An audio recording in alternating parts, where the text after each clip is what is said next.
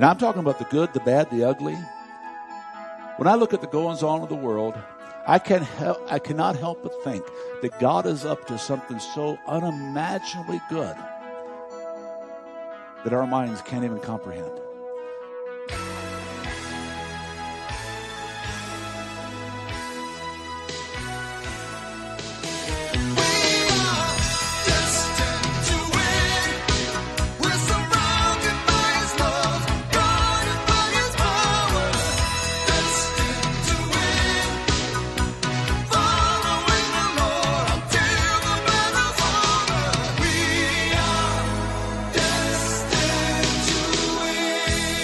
Welcome to the Destined to Win podcast with pastor and teacher Tim Masters. Pastor Tim is the senior pastor of Victorious Life Christian Center in Flagstaff, Arizona.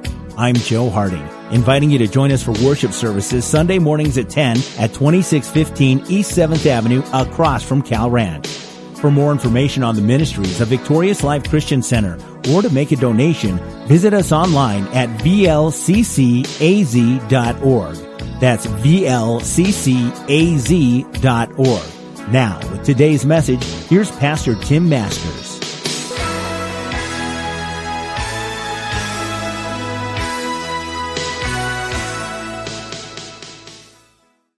Praise the Lord. It is so good. We want to welcome you to Victorious Life Christian Center this morning. If this is your first time with us, whether you are in the sanctuary or whether you're watching by video somewhere around the world, it is awesome to have you with us sharing the gospel of Jesus Christ. I saw a post that I had to respond to. I don't often respond to Facebook postings. Folks, just frankly, there's a lot of stuff that get posted on Facebook that has no business being posted on Facebook. Okay, I just got to get these thoughts past my head. That's what that means. I'm trying to get the thoughts out of my head real quick before they break into words. So let me get them gone. But the reality is, I saw this post by A.W. Tozier, and I can't quote it verbatim, but maybe some of you saw it because I had to respond to it. And he talks about sugaring down the gospel. How many saw that post? A.W. Tozier. And, if somebody can find it, I'd love to read it. But I had to respond because in the hour we live, according to 2 Timothy, the Bible says the people are not going to be interested in sound doctrine. They're not going to be interested any longer in what God's word says. They're going to be interested in what they feel and what they want and what they desire. And in the course of that is pretty soon you no longer have God in church.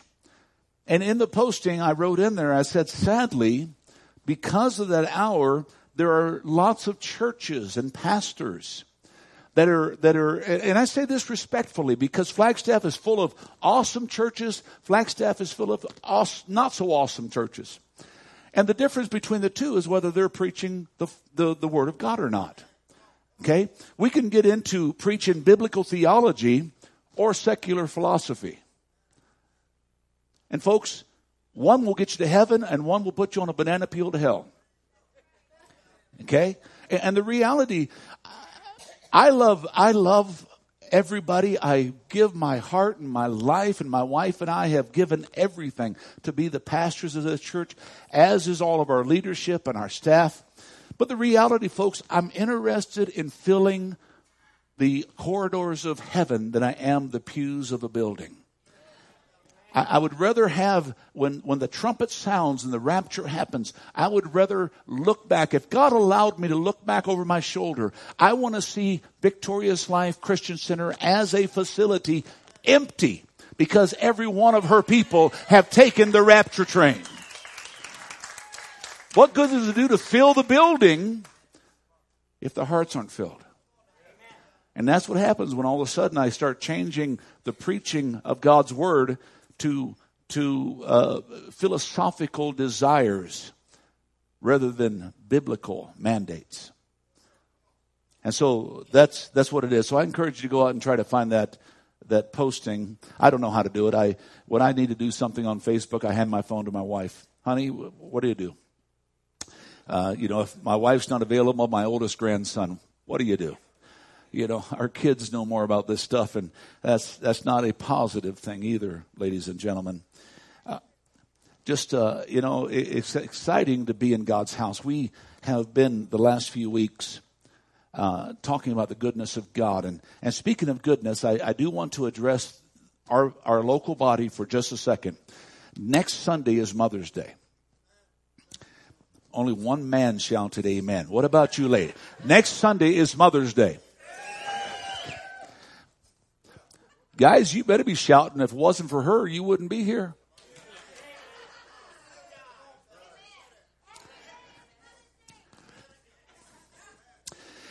Well, because we have such a special event planned with the one and only Carmen coming to be with us, it is going to be exciting. We recommend, if you are part of this body, it is first come, first serve seating. We're not saving spots, folks. Okay? So I would recommend, I know some of you all decide that you want to come in after worship. I don't understand why anybody would do that. Now, I know there's some physical reasons because some people say our worship can get too loud. Well, we have worked diligently. Jeremy Vargas, are you here this morning, Jeremy? You working? And Bob Hurst back there in the back. We have worked diligently to get the sound and the video and stuff throughout this building. So now, if you happen to come on Sunday morning, you say, well, Pastor, I want to be in worship, but you know what? It sometimes gets a little loud.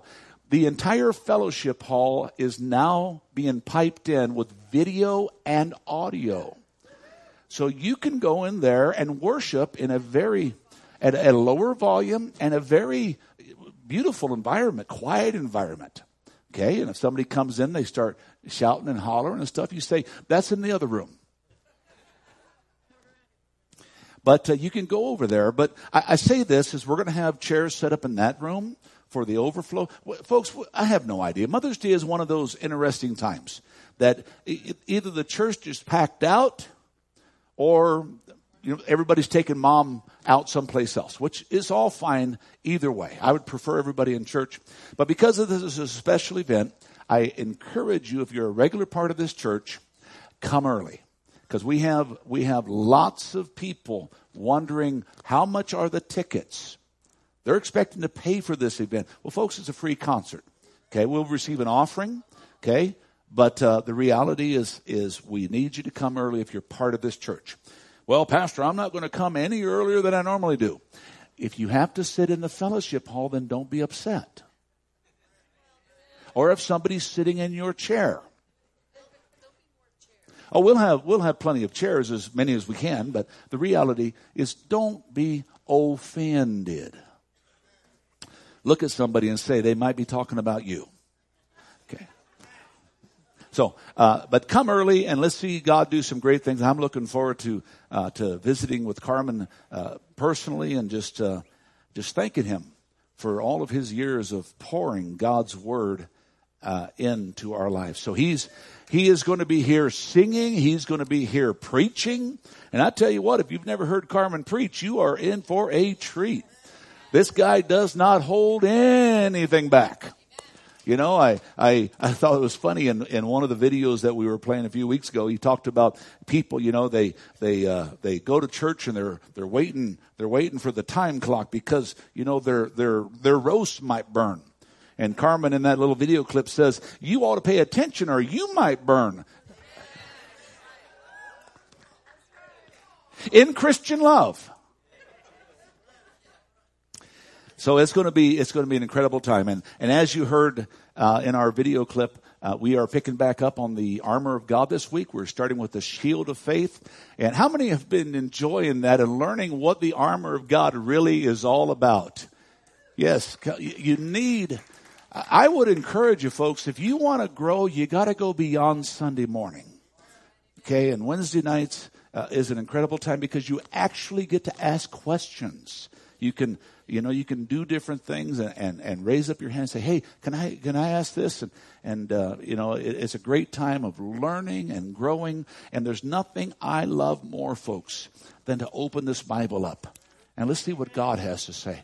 Folks, another thing I saw on Facebook is there's more people are trying to find out what they're thinking the Bible says. Let me get a little spiritual or a little theological for you. That's called eisegesis, okay? Where you're trying to get out of the Bible what you want, or you're trying to read into the Bible what you want. Exegesis is when you're trying to find what the Bible says to you, for you. And folks, we are more exegetical here than we are eisegetical. I'm not interested in what you want the Bible to say. I'm interested in what the Bible says. Can somebody say amen? Okay, here's that quote. Thank you for getting that for us, Eula. Oh, it's on the screen. Thank you, Lord. Bob already went and got it. I didn't want to ask you to go find it because then, okay, but look at this. When people sugarcoat Christianity, folks, it is prevalent in the church today. It's no longer just what God said. It's what we want it to say. When we sugarcoat Christianity, arrange it all nicely, they have in effect taken away the cross. What Jesus has done. When we pick and choose what we like out of the Bible, thank you, Bob, so much. But leave that up there just for a second. I want you to look at this. When we pick and choose what we like, well, I don't like that because that makes me feel uncomfortable. Do something about it. The only reason it's making you feel uncomfortable is because God's word is convicting you. My job is not to convict you. My job is to convince you. This is what God's word says, folks. Okay? Not my opinion, but God's word. Okay? God's job is to convict you. Your job is to do something about it. Man, I haven't even started preaching, Pastor, and it's already getting quiet in here. Let's read it again. When people sugarcoat Christianity, let me take that word people out and use another P word. When pastors sugarcoat Christianity, where they arrange it all nice and neatly, they pick and choose the things that they're going to preach on. Instead of doing what the Word of God says, preach the whole counsel of God. They pick and choose because they know what doesn't offend, what doesn't irritate, what doesn't, cause the coffers to be challenged. Coffers are fancy words for offering baskets. Okay, arrange it all nicely. They have in effect taken away the cross.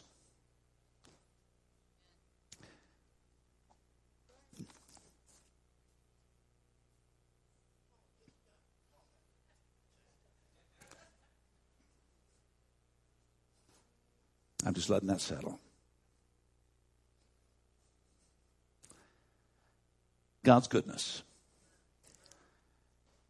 You know what God is literally doing in this last hour? He's working out what He's working in. He's working out what He's working in. When I look at the goings-on of the world, and I'm talking about the good, the bad, the ugly. When I look at the goings-on of the world, I cannot help but think that God is up to something so unimaginably good that our minds can't even comprehend. And He's going to work it together for the good. Okay, now listen to me. That doesn't mean He's going to take the bad away. See, that's that secular philosophy thing.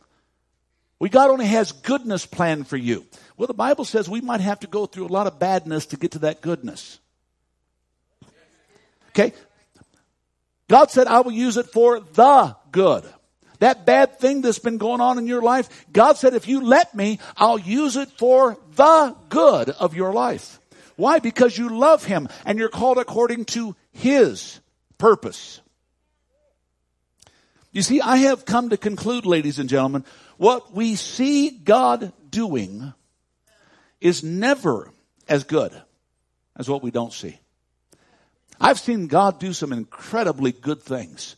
But I just ask God sometimes, let me see past the veil. Let me see just a little bit further. Because I can just only imagine what else is going on. As I've just said, folks, there are difficulties. You and I will encounter daily difficulties. Struggles, many go through, we will. And the reality of life is that we will. We won't live in them. We will go through them. 2 Corinthians, I love the way Paul puts this. He says, our light and momentary troubles. Will you take your notes? Will you underline that? I want you to think about it. Where you're at right now, you say, Pastor, you don't understand what I'm going through. You know what God calls them? Light and momentary troubles. Light. Now, how many think when you're going through it, it don't feel light? And if you've been going through it any length of time, you say, in momentary, I don't see the example. I mean, not only am I born in this thing, I'm living it. But God says light and momentary troubles. There's a purpose. They're achieving greater eternal glory that outweighs all of it. You see, I'm talking about God's goodness this morning. That's why the scripture goes on to say, so because of this, we fix our eyes on what is unseen. For what is seen, what we're facing, what we're dealing with is temporary. But what is unseen, what is beyond the pale, what is beyond the veil, what is beyond the moment, that is eternal. God, why am I going through what I'm going through? And the voice of God may come back to you and say, don't worry about it. Just keep walking through. There's an old song out there that says, when you're going through hell, don't stop. Are y'all okay out there? Walk through that thing. I love God. Man, I love God. I love God. You know, one of the things I love about God and about this wonderful book that we have called the Bible, He puts the good, the bad, and the ugly right in there. Secular philosophy will put in there, just the good. Do you know how many Bibles you can get that will have the bad taken out just so you can focus on the good? They'll highlight all the good stuff. So if you want to peruse, I didn't like that part anyway. But I loved, David said, yea, though I walk through the valley of the shadow of death, I will fear no evil. Yea, though I walk. He's saying it's going to happen, folks. It's not if, it's when. He said, yeah, I'm walking through the valley. And you know, the last time I ever saw a valley, it was between two mountaintops. That means I might be running from one victory to another victory, but nobody ever yet fell to the top of a mountain. Folks, it takes a climbing effort. I'm walking through this valley. But I love it because he said, it's only a shadow. Did you know something? The shadow of a boxer can't hit you. The shadow of a snake can't bite you. It's only a shadow of death. Do you know why there's a shadow? Because there's a light.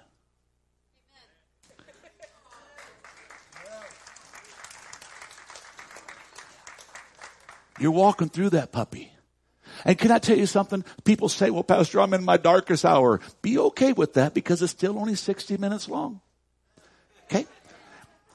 Do you know something? And you can go home and try this. Some of you folks that are empirically minded, scientifically minded. Okay? Go home and try this. Take a lamp and take an object and then put another object on the other side of the object you have between the lamp. Hold that lamp up and hold the object up. And when you're far away, there's still a shadow over there. But the shadow's not real dark. Why? Because you have the illumination of the light shining around it. You have this, I'm thinking of a word and it's evading me. That happens more and more these days. Yeah. So I'm holding this thing out there. But look what happens. The closer I take that object to the light, the darker that shadow gets on that other object. Okay, now let me just do this to you. You are that object way over here. There's a object here. It's called a veil. Okay? And it's the spiritual world. You have this light over here. Guess who is the light of the world? Guess who is the light shining in the darkness? Guess who is the lamp unto our feet and the light unto our path? Okay? So Jesus has said, don't worry. You say, well, Pastor, it's getting awful dark. It's getting awful dark. You know what happens? If you get that darkness close to that light, pretty soon that light's going to burn through and the victory of God's going to be all about you. See, God doesn't always take the shadow away, but it's only a shadow of death. And then he says, you ain't got to be afraid. Now, I know that's not good English, but that's good preaching.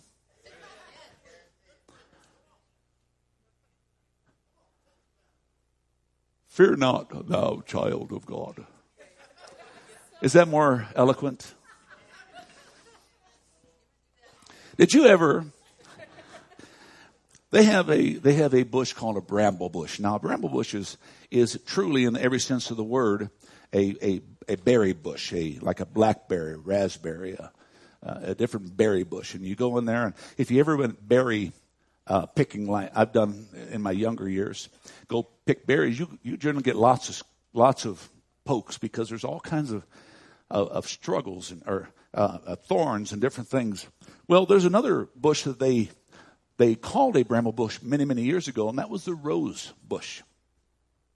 Why? Because like the berry bush, the bramble bush has all these thorns and all this stuff. And before the bush fruits, it is one of the most ugly, hideous-looking patches you will ever find yourself involved in if you ever got into that. I love the movie Lion King. Anybody ever see Lion King? Folks, the older I get, the younger I am. Okay? So I love the lion, because down at that scene where the hyenas are chasing little Simba, they go down this hill and Simba pops out of this thing right into a clearing while the rest of the hyenas pop into this bramble bush. All this great huge thing of thorns that come out with thorns poking out all over them. Well, that's kind of like what it is in this bramble bush scenario that I'm giving you. And it's kind of like what it is in your life and mine. We got to go through the thorns of life. They kind of cause irritations and pokings. But how many know that Jesus put a thorn as a crown upon his head? He said, I'll shed all that blood for that part of your life too. Think about it, folks. Every piece of Calvary was a piece showing you victory. Well, the bramble bush is a harsh, horrible looking plant. But in its glory days, it is one of the most beautiful plants we ever beheld, for the roses are coming through. Ladies and gentlemen, love crucified a rose. And that rose was the rose of Sharon. And that rose rose again to give you and I victory, even in the worst thorns of life. Can somebody say amen? Yet to do this, 2 Peter chapter 3 says that God's patience means salvation. You and I have to go through life. We have to go through this thing called living. This struggle I talked about last week is that many of us have saving faith, but most Christians don't have living faith. And there's a huge difference. Okay, a lot of people get saved just because they want to go to heaven. Well, folks, everybody wants to go to heaven.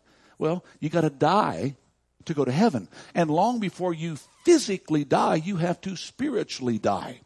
That's why you need living faith, because it's Christ in you that's the hope of glory that is building this life around you.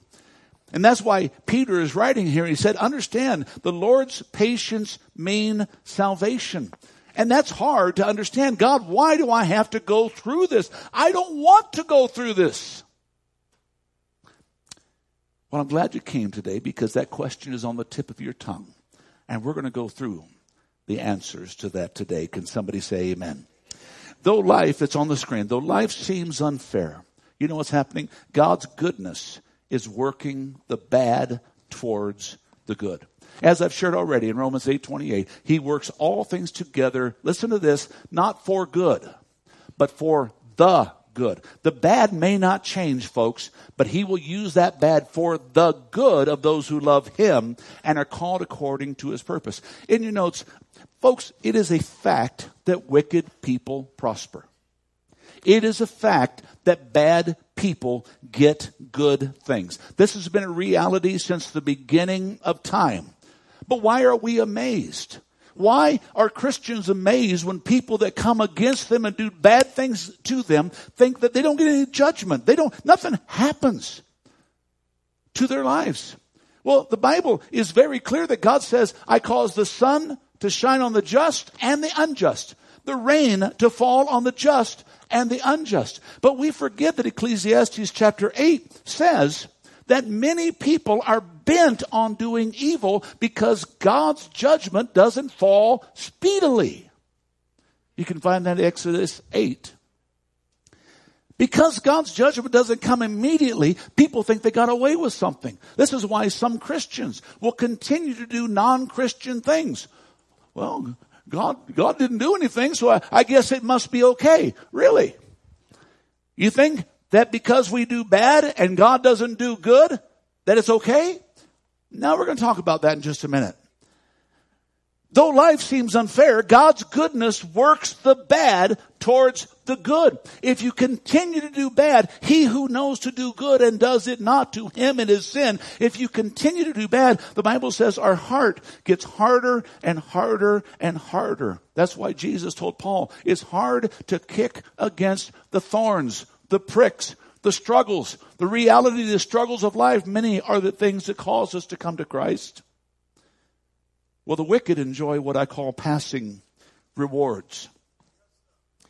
And because we look at them and they think, well, they're not struggling, they're not going to church, they're not living for God, and they're doing okay, we think that somehow or another that these things must be okay, and it tempts us to begin to turn away from God. Yet temporal things, ladies and gentlemen, should not ever cause us to be discouraged. Moses, we find it recorded from the book of Exodus. We hear the life of Moses and how Moses was going through all these struggles. Look at me. When you think you come from a dysfunctional family, think about it, folks. Moses started out as a basket case.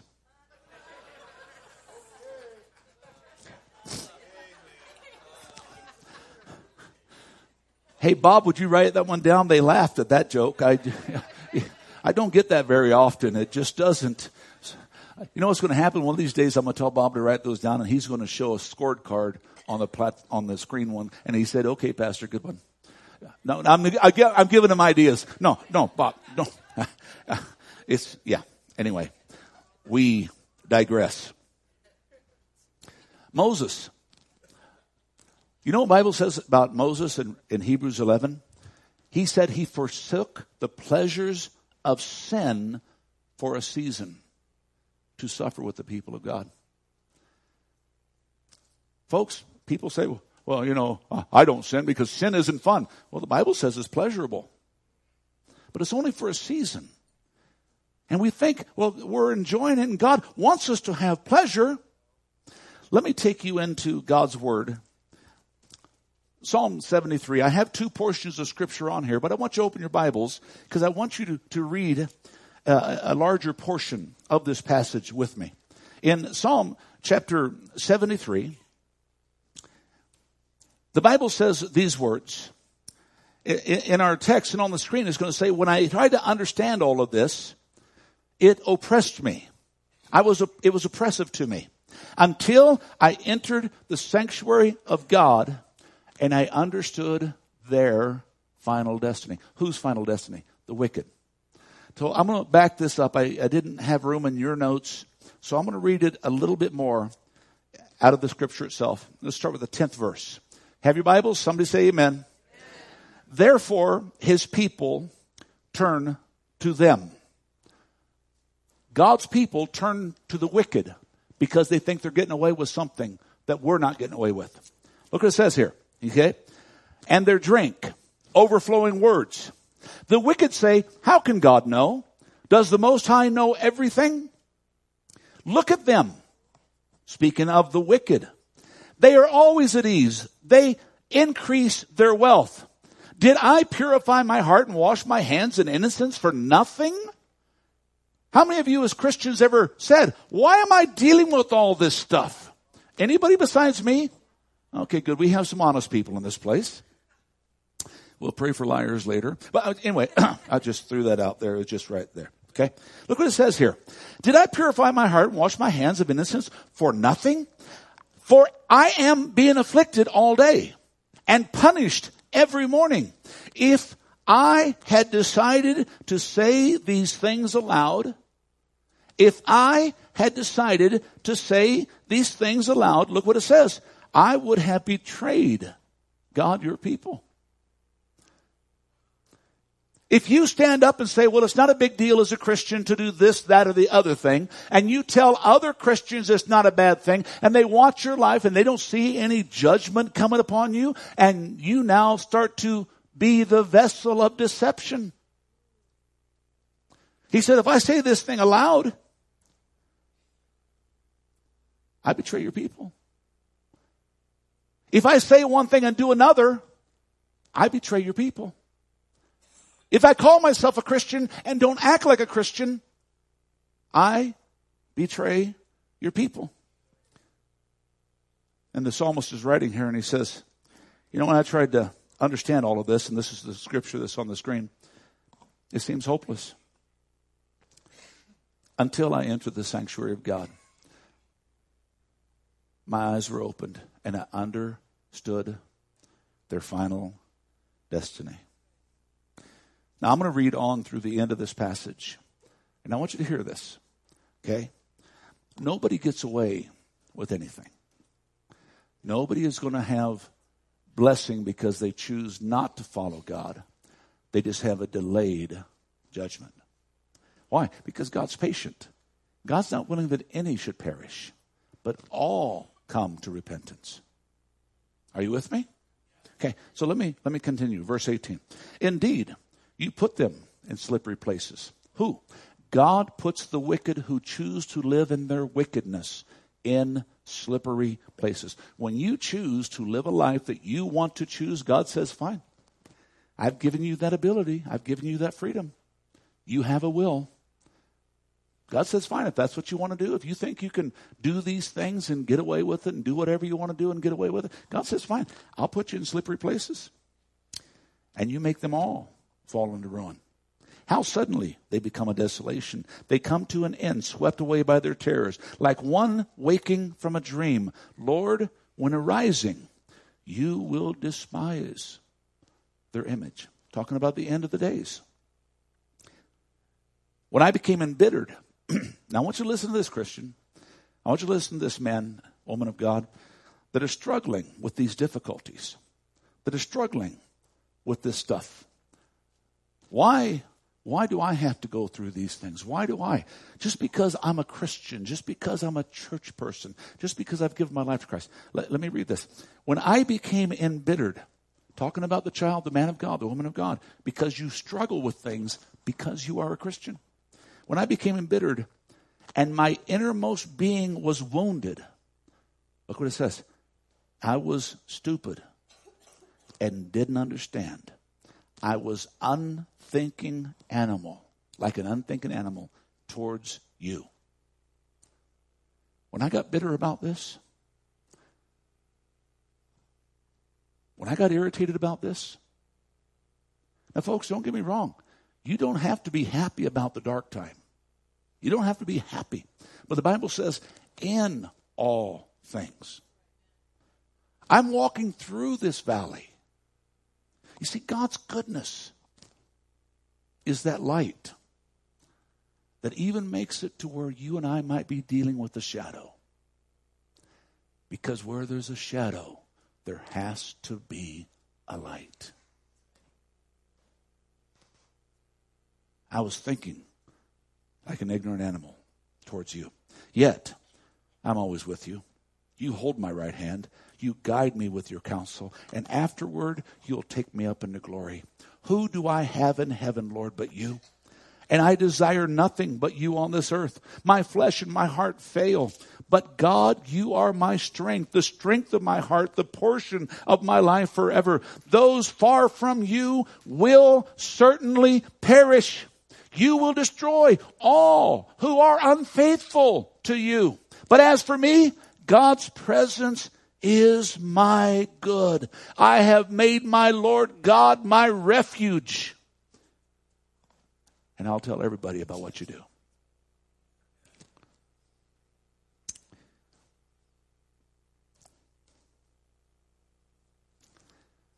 Moses forsook the pleasures of sin for a season. You know what? When we're going through struggles and we're dealing with stuff, I look at this message title, God is working out what he's working in. Folks, we're not home yet. God is still developing. God is still building. God is always doing stuff. Do you know what it's like to give up on God's goodness for momentary pleasure? It's like the guy that jumped from a 50-story building. He jumps without a parachute.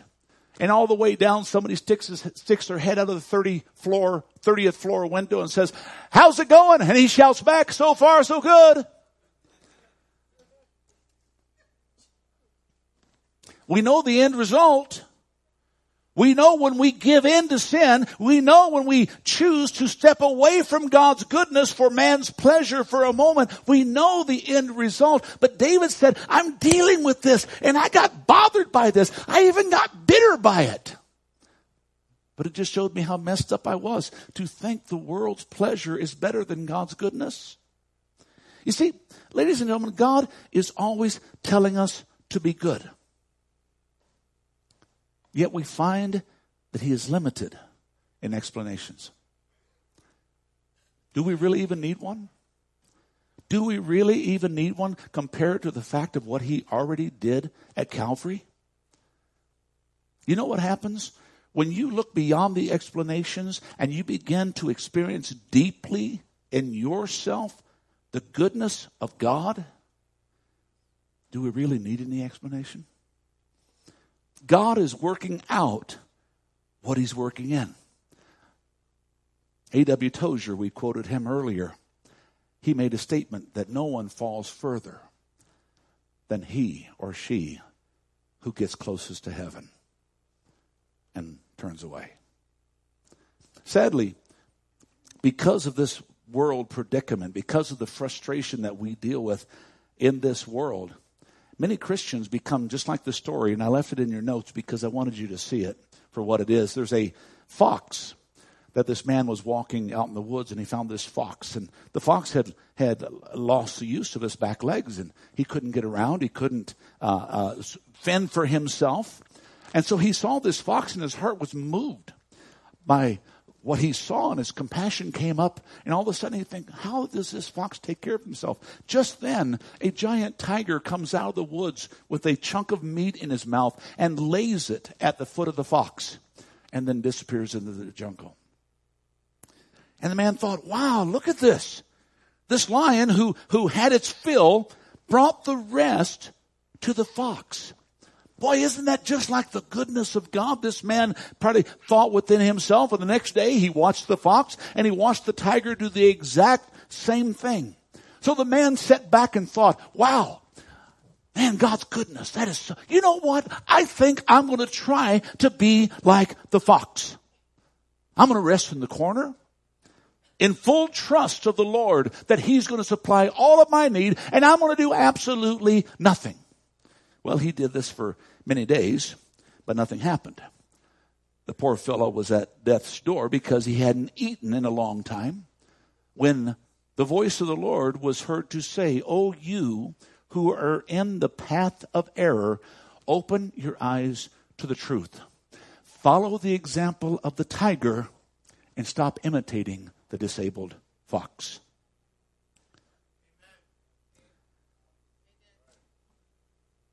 God said we're going to go through it. But we have to take care of ourselves in it. See, God doesn't take care of you in every situation. Now, let me say that before somebody says, oh, what do you mean? He expects you to do your part. And then when you've done your best, he said, I got it. I'll take care of the rest.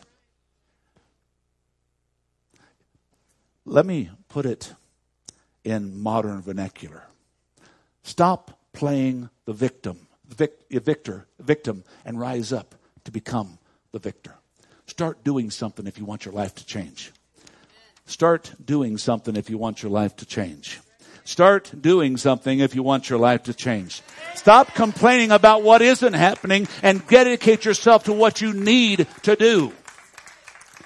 I am so amazed at people who said they want a job but don't want to work. It doesn't work that way. Folks, there are some disabled situations. There are some scenarios. But the reality, the Bible says, he who won't work won't eat.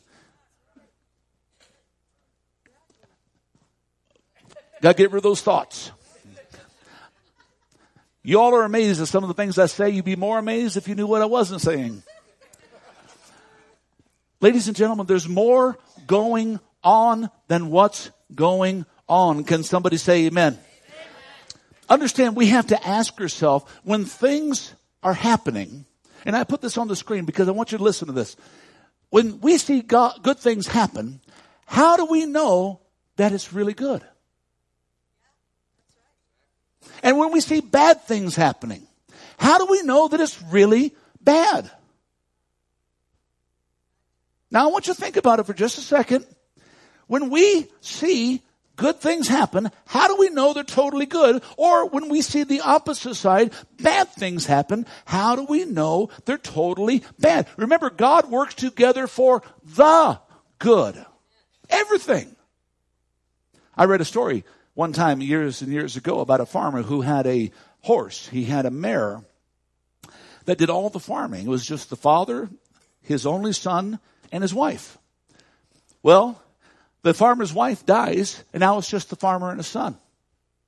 And they're doing everything. And they count on this mare because this mare was literally the workhorse. Well, one day something happened. A storm came and scared the horse, and the mare ran away. Well, all the neighbors came because they already knew that he lost his wife, and now the son and the father and the mare ran away, and they walked up to the old farmer and they say, "Oh, farmer, man, that's really bad." And the farmer responded and said, "How do you know it's bad?" Well, a few days later, that old mare comes back. Tagging along is a whole herd of horses. And the farmer quickly corrals them. The people were coming. They were just all over the place. They were shouting the victory. They were excited. And they said, oh man, what a good portion for your life. And the farmer stops them and says, "How do you know it's good?" Well, pretty soon the boy, being a strapping boy like he was, he saw this stallion. He said, "Wow, I'm going to make it mine." So he didn't have his round pen reasoning like I used to break horses, back in the day. A long day. But there was a guy that developed something called round pen reasoning, and I don't know why I'm even saying that. It doesn't make a difference. Anyway, he wanted to break a horse. And so he gets out there and he separates all the mares and all the other horses that were a little more docile. He said, "I got my eyes on that." And he got up on that thoroughbred. He got up on that stallion and he says, "Okay, you and me going to have a talk." Well, the talk lasted about 15 seconds, and guess who wasn't talking anymore? That stallion threw him off. The boy landed and broke his leg. Oh, all the people of the town, they came and said, "Oh man, that's what a stroke of bad luck. I mean, that is just terrible." And all of a sudden the farmer looked at them and said, "How do you know it's bad?"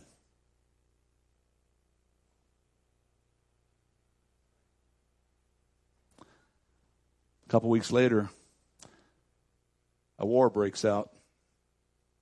The military comes by looking out for all the usable horses and all the accessible young men. The young man's in bed with a broken leg. Guess who doesn't go to war? The stallion wasn't usable. Guess who didn't go? All that was left was the son, the stallion, and the farmer. And a future. Because the boy healed and the horse was broke. Instead of an old mare now, he had a strapping stallion that could do twice the work. How do we know that's what's bad in your life right now? How do you know it's really bad? How do you know God's not going to use it for good? How do you know the good that you're dealing with right now is really not the enemy trying to take the carrot and lead you away? How do you know it's really good? Except you bring it to God's Word to find out, God, what are you doing? You've got to look at things from the perspective of what God is doing. Because what seems bad could be good. And what seems good, ladies and gentlemen, could really be bad. And unless you take it to the light of God's glory and goodness, you may not be able to see the shadow that's separating and what it's really all about. I shared the story a couple weeks ago about John Wesley, and him and this discouraged man were walking through the countryside, and the man was just overwhelmed and worry and trouble. And at the time, John Wesley saw there was a cow back in England, and in that area of the country, they built walls, fences out of stone, and saw this cow with his head laying on top of this stone fence. And John Wesley is listening to this man complain about everything. You ever get around those people that just complain about everything? And you get around people and you just want to say, can you shut up for a minute?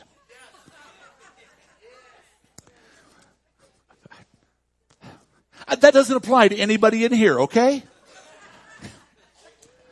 But his complaint, and all of a sudden he saw that cow and he saw that fence, and he looked at it as a teaching moment, and he said, sir, do you see that cow over there? You know, the one that has her head sitting on the fence? And the man thought that he was going to get some kind of great revelation.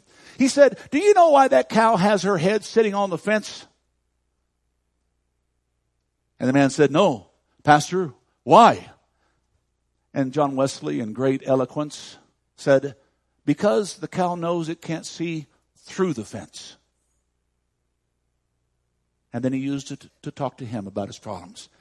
As long as all you see is your problems, that's all you're going to see is your problems. When you choose to lift your eyes a little bit more, you'll see God's promises are still there. The problems may not disappear, but if you get your eyes on God's promises, guess what? The shadow of those problems will not seem as dark. Can somebody say amen? God's grace and goodness motivates us. God's goodness, the Bible says, leads us to repentance. I'll talk about that in just a minute. His faith stimulates you and I to look above the circumstances to see that Christ is still in charge of everything. I am amazed at so many Christians who are moved from their confidence. Why is it that when things are going good, we say we freely trust God, but when things start going bad, we want to throw in the towel and quit? Who changed? I remember Olga and Ollie. Olga and Ollie were driving in their truck. It was back in the day when they used to have bench seats. Some of you gentlemen remember those bench seats in your pickup truck in your car. And guess where the lady sat? Right next to you. I mean, she was as close to you. The only thing that was closer to her was that shift knobber. Some of you will get that when you leave.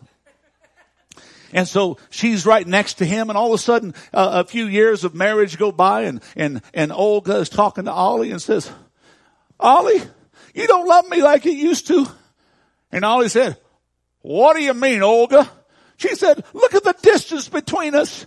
We used to sit next to each other, and we used to cuddle each other. When we're driving down the road, we used to be closer than anything. And Ollie just kind of gripped the wheel and bit his lip and said, I ain't ever moved. See, I'm sitting.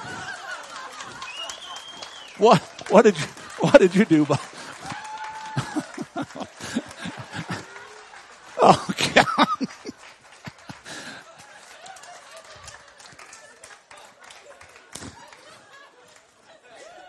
That's one.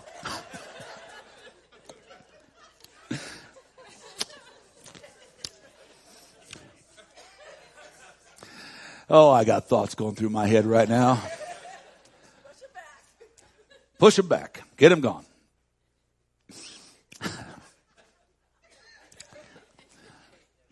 Folks, why do the struggles change our relationship with God? Did God's goodness become less good?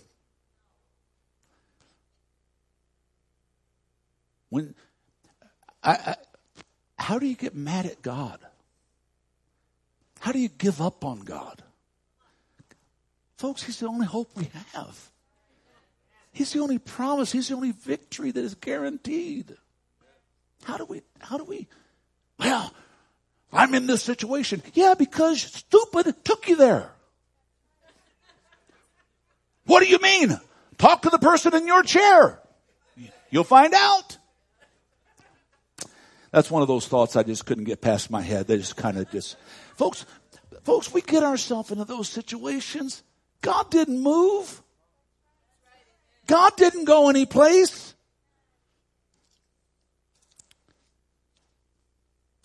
But because we live in a politically correct society, we think everything bad is because God's not there. I read a story about a man that was a professor teaching a lecture in a college. It was a Christian college, and he was there, and he was proclaiming God's goodness and God's mercy and God's grace. And he made this statement, and it left in your notes. He said, whatever comes into your life or mine, God will work for our good. Well, the class, there was a student who just a few weeks earlier had been involved in a horrific boating accident, and he lost his mother, he lost his father, he lost his only sibling, and his future wife. He alone survived the crash. Well, there were those in the class that were moved by this insensitivity movement or the sensitivity movement, and how you always had to say, the right things that are just encouraging and blessing and not challenging or convicting. Well, those in the class, they just thought this prof was just totally insensitive, and they were just waiting for the class to end for the young man to angrily come up and chew the professor out. So when the class ended, nobody left. It's like they were sitting back, oh, he's going to get it now. He's going to get it now. Don't look at me like that, because some of you have done that. Just waiting for God to get somebody. Aren't you glad His goodness is better than that? Because He could have got us. Well, the grieving boy came and walked forward to the professor, and all the class just knew this was it. And listen to what the boy said. As he shook the professor's hand, he said, sir, thank you so much. What you just said is the only thing that makes life worthwhile. And he turned and walked away. Folks, bad things are going to happen to good people. Bad things are going to happen to good people. But God's goodness doesn't change. And God said, I'll keep you in my hand. Just like we talked about last week. Nobody's going to pluck you out. Just don't go jumping out when you don't like the way things are. You see, ladies and gentlemen, we want God's grace, but we trial with God's justice. What's that mean? God's going to deal with the sin in this world. We live in a fallen world. And God's justice is going to deal with life, even if that life is yours. And even if circumstances beyond yourself cause consternation in that life. We want God's grace, but we trial with God's justice. We want Resurrection Sunday, but we despise Crucifixion Friday. Ladies and gentlemen, whether you're a sinner or you're a saint, one thing that is true is that God will never be accused of being unfair.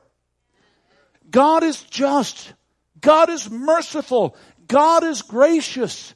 And it may be the bad that God says I will use for good in your lives. Ladies and gentlemen, when I read the scriptures, I find a great moral power.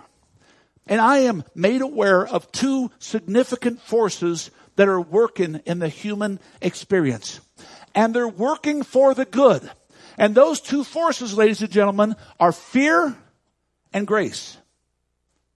I want you to listen. I wrote this down very specifically because I wanted you to hear this, and I wanted you to hear this man that went through a horrific life and died a martyr's death. I left it in your notes because I want you to hear this very specifically. Two moral powers, fear and grace. And Jim Elliot said, without the fear of God, I'll never stop doing evil. Because it is fear that restrains me. It is the fear of God that restrains me from doing evil. But then in the same breath he said, but without the grace of God, I should have no desire to live a positive, good life. One deters from evil, and the other encourages for good. And they both have to operate in life. This is called living faith. I have to know it's a part of life. Am I making any sense today, ladies and gentlemen? Romans chapter 2. So when you, mere man, pass judgment on them and yet do the same things, do you think you will escape God's judgment yourself? You who shows contempt for his riches, kindness, tolerance, patience, not realizing it's God's kindness, his goodness that draws us back. When we start measuring ourselves to the standards of other people instead of the standards of God's word, do we not think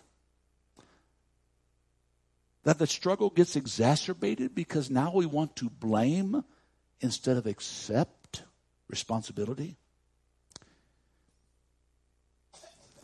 I've learned, folks, that the greatest saint in the world is not the one that prays the most or fasts the most. It's not the one that gives the most or is eminently temperate and chaste and just. But it is literally he or she who is always thankful to God. That God's going to do his will, and they will live for God's plan. And in God, they will do everything and receive everything for his glory and his praise. Are you with me today? As I wrap this up, I want you to look at part 3. Because I'm going to spend not a lot of time, but I'm going to spend a segment of time that I really want to break this down. God is working out what he's working in. You and I will never not deal with struggle until the day the Lord comes home.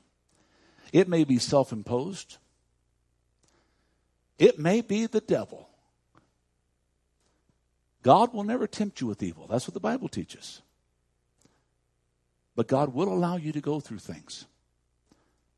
And he will not always take those things away. See, I learned a long time ago, sometimes God will calm the storm, but more times than not, God will calm the child and let the storm rage because he's going to help us learn something. And there's stuff, folks, that the only way you can get through it is you got to get through it. You got to learn that God's using things and God is working in what he is working out. I shared the story a couple weeks ago about the little boy who really disliked prunes. And his mom was a good Christian woman and loved, but she used a few examples that maybe was a little stretch, as most of us Christian parents probably have at one time or another. And she said, son, you better eat your prunes. And the boy didn't want to eat his prunes, so she told him, well, God is angry at you, son, so you go to bed without dinner now. Not necessarily a good thing, but a great point. Soon after the boy went to bed, or to his room, this violent thunderstorm broke out, and cracking lightning and flashes and thunder and all this stuff was shaking the whole place. Well, all of a sudden the mom was a little concerned because she sent the boy to bed without his dinner, and she was concerned that he was going to be afraid. And she walks up to the door and opens it, prepares to say something, and she sees the little boy looking out the window and says, "My goodness, all this fuss over a few little prunes." See, God is working out what he is working in. Do you know why God is making such a fuss over your life and mine? When he dishes out his goodness and mercy, it's because it is his name that's maligned. When we call ourselves a Christian but choose to not live for God or blame God for something that's happening or not happening in our life. I don't know about you, but it seems at times that I know evil much more intimately than I know God's goodness. And that's not good, folks. There's times that your pastor gets frustrated, and I get irritated, and I get aggravated, and sometimes I'm praying and I'm saying, "God, you better change me or I'm going to kill something."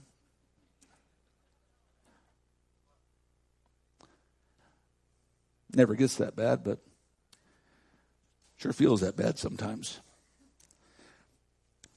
Can I be totally transparent with you? There's times even I want to be made even. See, I learned a long time ago, God not only shut the mouth of the lions, but he's able to shut lion mouths. And sometimes I want God to shut them up. There's times when I'm praying for people, I'm saying, "God, let them touch the fires of hell if necessary to get them to heaven." And I've had people say, "Pastor, you can't pray those kind of things." The scripture did. Over in 1 Corinthians, Paul talks about this boy who's doing this horrible sin. He's sleeping with his father's wife. And the church of Corinth is writing to him and said, "What do we do about this?" He said, "Duh. I got to write it back about, you know, I don't even have to be there to judge this thing." And you know what he said is? He said, "I pray that his body be turned over to Satan for the destruction of his flesh, that his soul might be saved." It sounds like somebody was praying for somebody to touch the fires of hell if necessary. See, sometimes we have to get all the way to rock bottom before we can ever build a good foundation. And some of us get there simply because we won't look up. Ladies and gentlemen, when the outlook is bad, the uplook is always good. And if I'll take my eyes like that cow and set them above that stony fence, I'll see the promises. I don't have to leave in the defeats. You see, folks, I want to live a life with no blemish and no reason for guilt or fear. I want to stand right in the sight of God. I want to know that I am just and right and clean. And when I know I am that way, you know what I am? I am a man that is thankful to God in the good and in the bad. There's three things that I want to touch on as the worship team comes. What I find is the heart of a man seeking God is a man or a woman that learns and yearns to know God. That wants nothing more than to touch his heart. That wants nothing more to see his beauty. That wants nothing more to lean to understanding towards the Creator. Our need for God was placed in our heart at creation. He wrote eternity in our hearts, Ecclesiastes 3 tells us. And the need that you and I have, it's on the screen. The need that you and I have is the need to love. And the only way we find that need satisfied is when we find God. Three things real quick. We cannot always define love. We cannot always define love. That's why at the WISP of compassion. We'll do unexpected things in unexpected places. We'll reach out when we'd rather keep to ourselves. We'll try to help even at the point of possibly being rejected. You see, our love for God is wordless in our desire to do good. That's why we can't always define this thing called love. We try to put it in some kind of topical outline, but we can't. It's a moment of emotion that overwhelms us. The second thing, it is our need for identification and for belonging that causes this goodness of God to well up in us. You see, we want people to see Christ in us. We want people to see that God is working in us. That's why, while we're growing, it may be painfully at time. It may be through the darkness at time. Growth happens in our needs, in our confusion, in our imperfection. That's why we so desperately need the goodness of God to help us, to lift us. And we have to allow God to work out all this junk that is called you and me. And He will work out if we'll just let Him work in. The third thing is that physical hunger, it leads us to look for food. Well, spiritual hunger, which comes because of growth, leads us to look for God. Seeking God means that we're growing towards God. When we recognize who we are, it is then and only then that we can know who God is. He is our Father. He is our Father, and we belong to Him.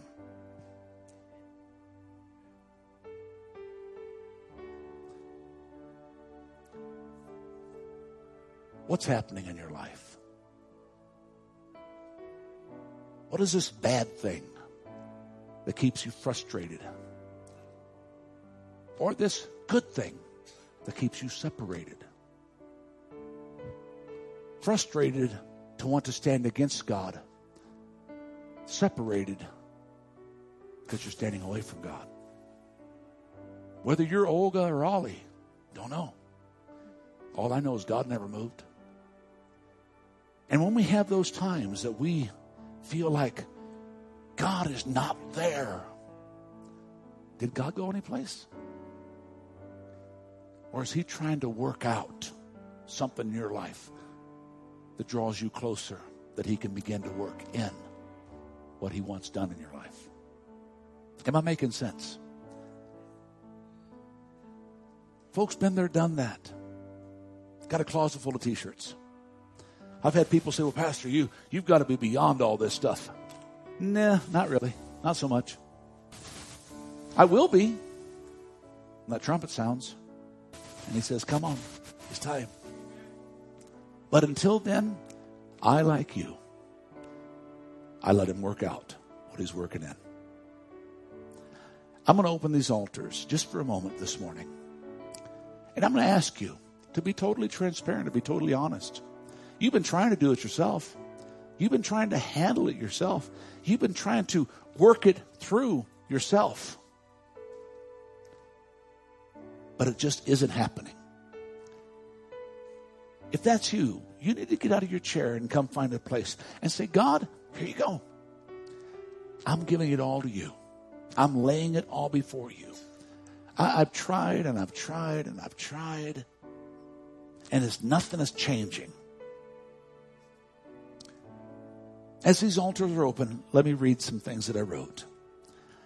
When we reach out to Him, it's only saying that we're allowing Him to lead us and to teach us because we're recognizing Him as the one who's in charge of my life. And when we begin to learn that even in the bad, God is able to still do good, that's when we learn to hear God's goodness in the midst of the struggle. He touches our hearts with a need in ourselves and a need to reach beyond ourselves. Tough truth is that need sometimes is described as pain, as suffering, as confusion. But that's what he's working out, that we can begin to trust him. Will you let him work in what he's working out? These altars are open. I wonder if you would say, God, here it is. I lay it before you.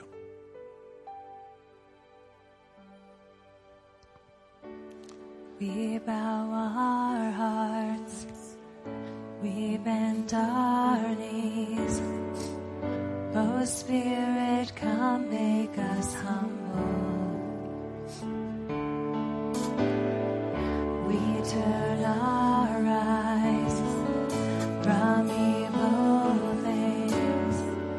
Oh, Lord, we cast down our idols.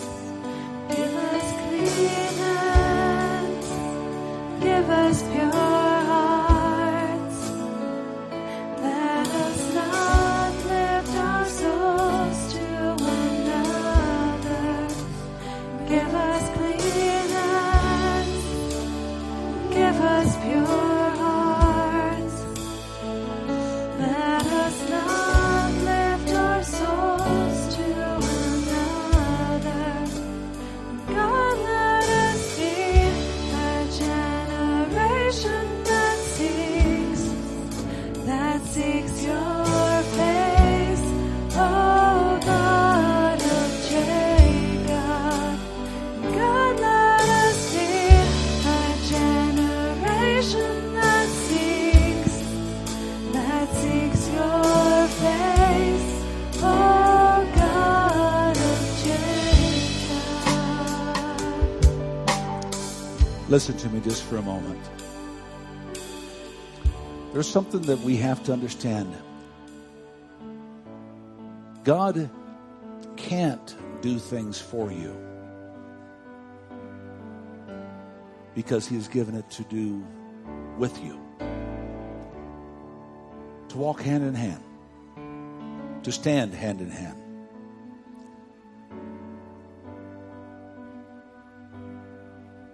He gave you the power to overcome everything.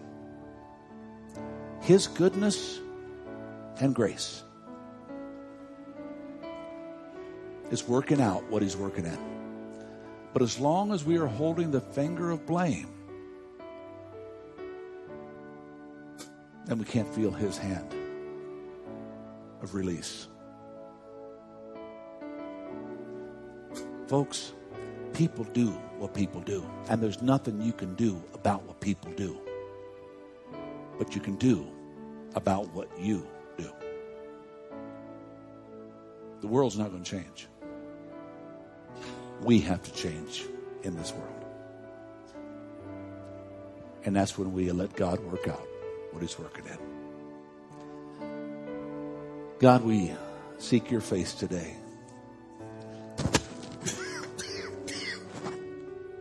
We thank you, Lord, for what you're working out. God, as people in this room have come, they've come to listen, to understand, to grow, to develop. God, we live in a funky world. And surprised we're not, because it is a world that you said it would be before your return. Help us, Lord, to see you in the midst of the situations, good or bad. Help us to see you, to yield our hearts to you, to dedicate our lives to you. God, that no matter what happens, we stand up for you. And we do right in the midst of the wrong. God, we thank you for this. In Jesus' name. In Jesus' name. And everybody said, amen. Let's sing this song just a little bit more. Before you leave, nobody looking around, nobody visiting around, nobody getting up. Let's sing this song just a little bit more. Heather, would you please? So give us clean hands, give us pure hearts. God help us, Lord. Let us not lift our souls to another. Give us clean hands, give us pure hearts. Let us not lift our souls to another. God, let us be a generation that seeks your face, oh God of Jacob. God, let us be a generation that seeks your face, oh God of Jacob. Next week, I encourage you once again to get here early. If you're normally here after worship or after this time or that time, I encourage you, get here early, okay? And we don't have a clue what's going to happen, how many folks, but I'd sure hate for your seat to be gone. Of course, that won't bother you because you're beyond that, right? Amen. Amen. So come and let's see God and bring your mom. It's going to be a wonderful day of just rejoicing and worshiping. 2 weeks from now, I'm going to minister. I usually try to set up all of our preaching, 6 to 12 months in advance.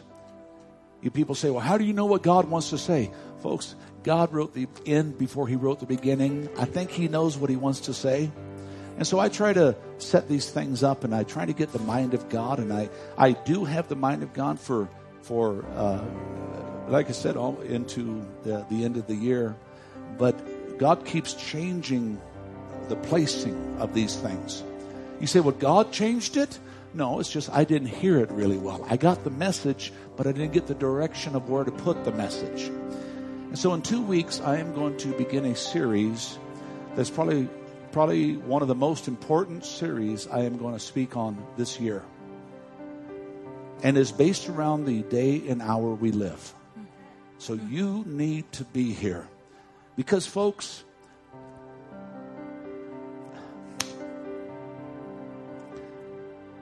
I like you. I hear lots of preaching. I hear lots of stuff, and folks, we're not the only church. We're not the only church. We're not the only people that are preaching God's word. But the reality is, we are living in the world that man is so hard used to sway the pulpit. And the way they sway the pulpit is they stop giving.